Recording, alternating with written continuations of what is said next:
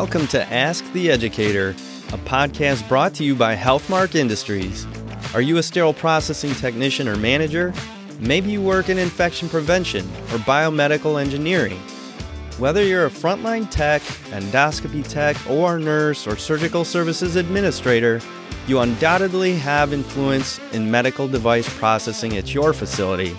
In each episode, we speak with experts from the Healthmark Clinical Affairs team, industry leaders, or special guests from the trenches to answer your questions and bring you relevant industry information, equipping you for excellence in medical device processing. My name is Kevin Anderson, and I will be your host. Now let's get started.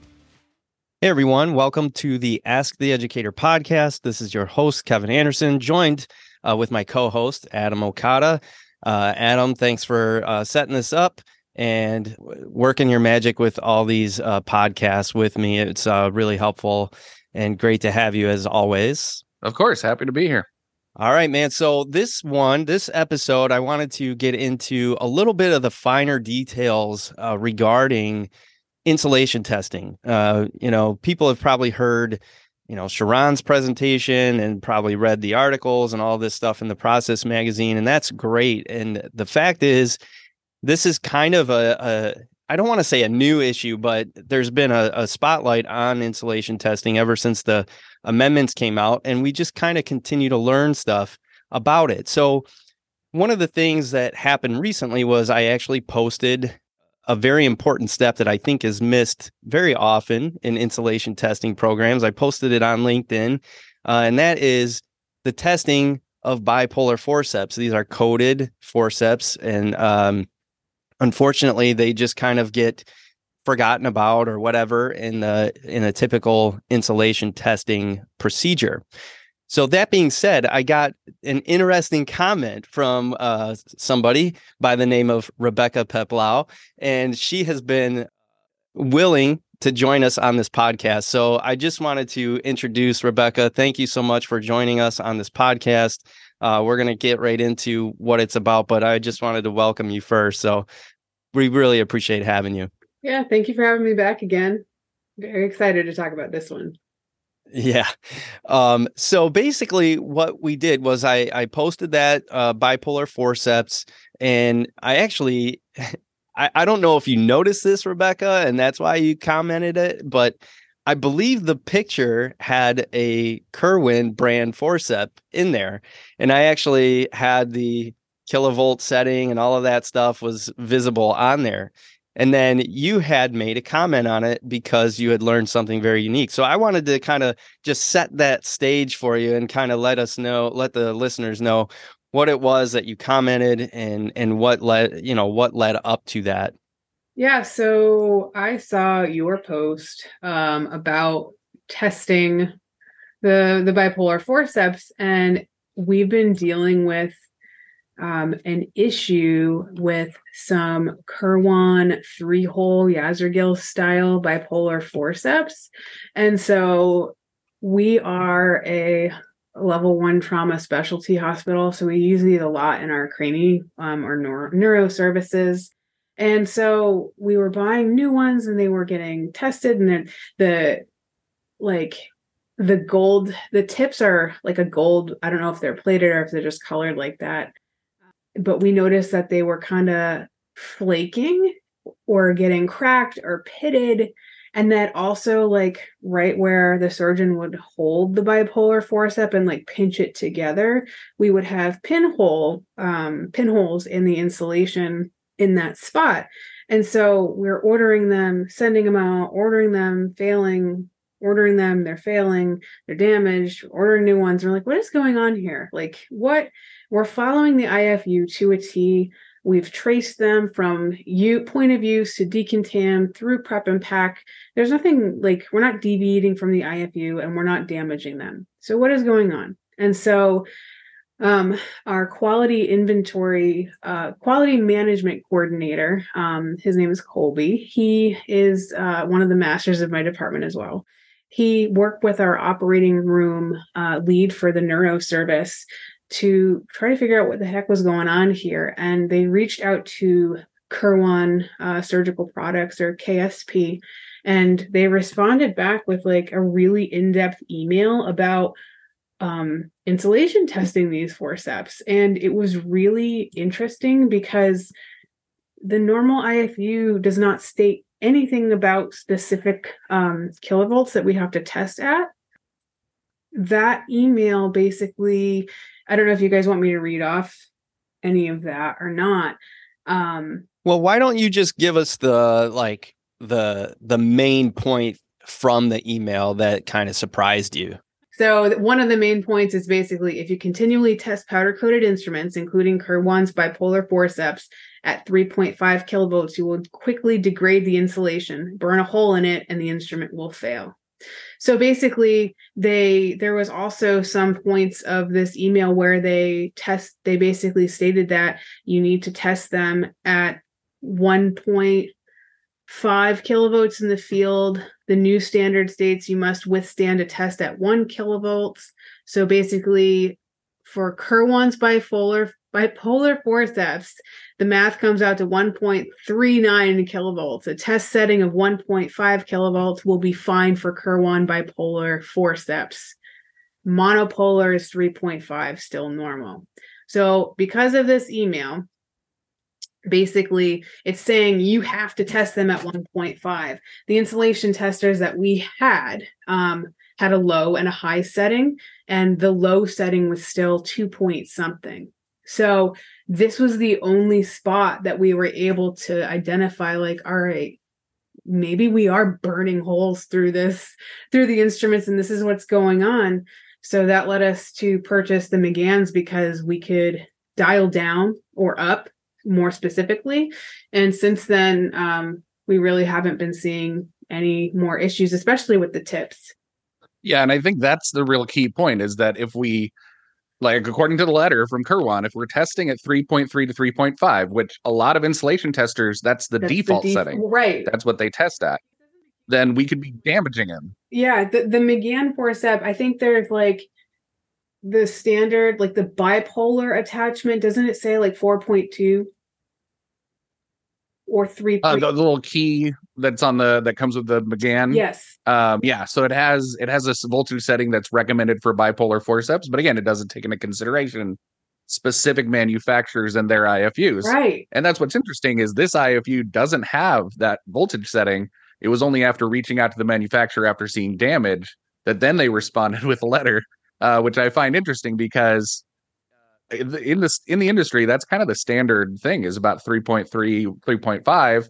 And of course, a lot of the bipolars can go at higher, like to 4.0. So very interesting stuff that you found out of this letter. Yeah, it was really cool that my team was able to track this down. And it's something very, like, I wonder if we're gonna keep seeing this trend, because the standards were set with the amendments that came out, the 2020 amendments, and there's still plenty of places that aren't doing this. So to finally get something in writing and updated that matches our standards, like the letter actually addressed, Joint Commission has instructed hospitals on the need to high potential test all electrical surgical instruments during sterile processing. Like, they acknowledged that our standards had changed, and then they as a company did their own validation and stuff like that as well. So I think that's awesome, but at the same time, it's not, just like any IFU change, it's not getting back to the public. It's not getting back to the end user. So how do we figure this out, right? No, you're right. And it's interesting because these are really it's a really good brand. It's a really good forcep. It's high demand for surgeons like that you described. Neurosurgeons really love this brand. There's nothing wrong with the instrument. But it is interesting when you purchase new instruments and you start to see damage so quickly. And then you go and actually do the investigation part to figure out what could have went wrong, and you get an answer like that. That is pretty eye-opening, and it makes you wonder, like, what other instruments are out there that potentially we could be inadvertently damaging, only because in the IFU it doesn't necessarily specify. And hopefully now that they have seen it and they address that in the email, that maybe in their updated version of the IFU, it will have all of that stuff in there. That would be fantastic. But it does beg the question, have you guys had the chance to kind of look into and investigate any more instruments? Have you discovered any others that have similar, or have you kind of just not really been able to get into the weeds with other instruments yet, or you haven't noticed any problems maybe? We haven't noticed any other problems with any other forceps, but I know we use like Medtronic bipolar forceps, like the ones from the Metrics instrument set. Those ones we have as like individuals. So those are like next on my list of like, let's hunt this down and see what's going on. And there's a couple other instruments as far as like laparoscopic instruments, even like, do we need to look at that as well? So haven't really had a lot of time to dive in, but I've started to make my list of things that we need to check. So, I think what listeners need to take away from this podcast, if anything, is that first of all, if you're seeing a lot of damage with Yes or Gill Kirwan bipolar forceps, it could be that we're testing them incorrectly or at the wrong voltage, and it's actually damaging the coating to the forcep itself, and that's what's actually causing it. So that's one of the key takeaways. And the other thing is, if you do have insulated instruments and it doesn't state like a voltage level in the IFU, you may need to reach out to the manufacturer to find out what isn't there. I'm curious how many more have actually done these tests. Yeah. And the other thing is too, I mean, we have in these insulation testers, but some of them you can't change the settings on them. So we also need to make sure that we have one where you can adjust the settings to what the manufacturers tell you to be at. Again, Healthmark does give a little cheat sheet. It comes with the McGann that kind of tells you this is the type of instrument and here's the voltage you want to test it on. That's kind of a general outline, but if the IFUs from the manufacturer are different, then you do have to look at those and then see what you need to do to fix it. It's interesting because like one of the lines in the email they sent back was sterile processing departments and hospitals are being told to high potential test all electrosurgical instruments, which high potential is insulation test. However, they have not been given guidelines on how this should be done. Powder coated bipolar instruments should be tested at 1.5. Monopolar instruments should be tested at 3.5. An additional problem lies within the insulation testers. The instructions for use on many of these testers do not state the voltages of their various settings. Some only have one suitable setting for lap instruments, likely 3 to 3.5. Again, if you continually test powder-coated instruments, including Kirwan bipolars at 3.5, you will quickly degrade the insulation, burn a hole in it, and the instrument will fail. So that is interesting because if I recall, we had to pull the IFU for the other ones that we have. I think there was like some hunting we had to do to find out what the low setting was and what the high setting was. Yeah, you bring up a really good point there, Rebecca. For a lot of people out there, they do have this equipment, but a lot of these insulation testers, like you said, they come equipped with a setting either high or low, or just a test button is another one we've seen. And with that, we don't really know what the kilovolts assigned to those levels are. I know we've done some internal testing. Johanna Zizi here at Healthmark has done some testing to figure out what those are, but I'm sure it's something that you as a customer could reach out to the manufacturer of the insulation tester and find out exactly how many kilovolts are coming from the low setting or how many are coming from the high setting. But either way, it's good to know that. But if you have instruments in your inventory like Kirwan that require a 1.5 setting, then unfortunately you're not going to have the flexibility to set it there with some of those insulation testers that are out there.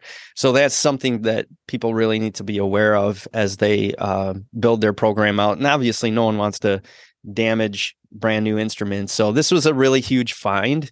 And that's why I wanted to bring you on, Rebecca. I think one, it was great that you even piped up on the social media posts, especially given that you knew something very unique. And I'm so glad that you shared it. I'm so glad that you came on the podcast and shared that with our listeners. I think it's so valuable. But one thing I wanted to share with any listener out there that's listening to the story is that one thing, and Rebecca was very good. She gave credit to her team, and that's really important as a leader in her department.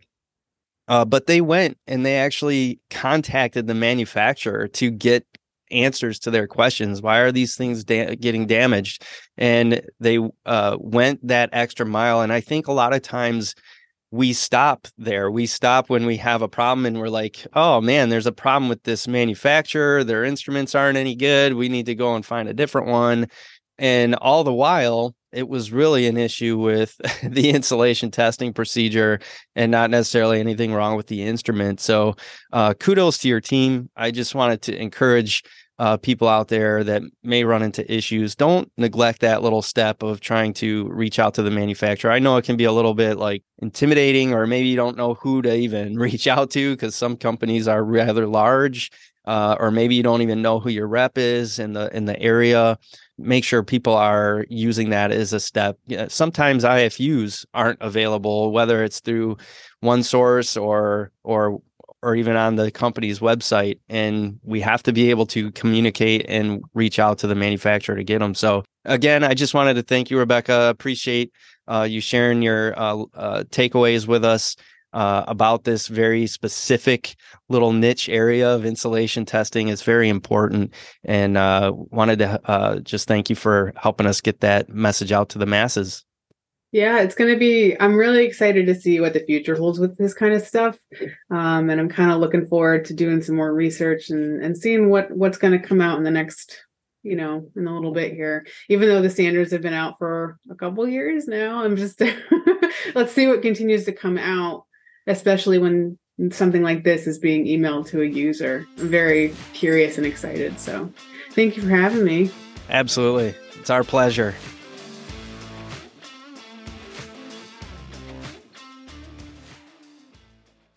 All opinions expressed on this show are those of the presenters. Before using any medical device, it is important to review the device manufacturer's instructions for use.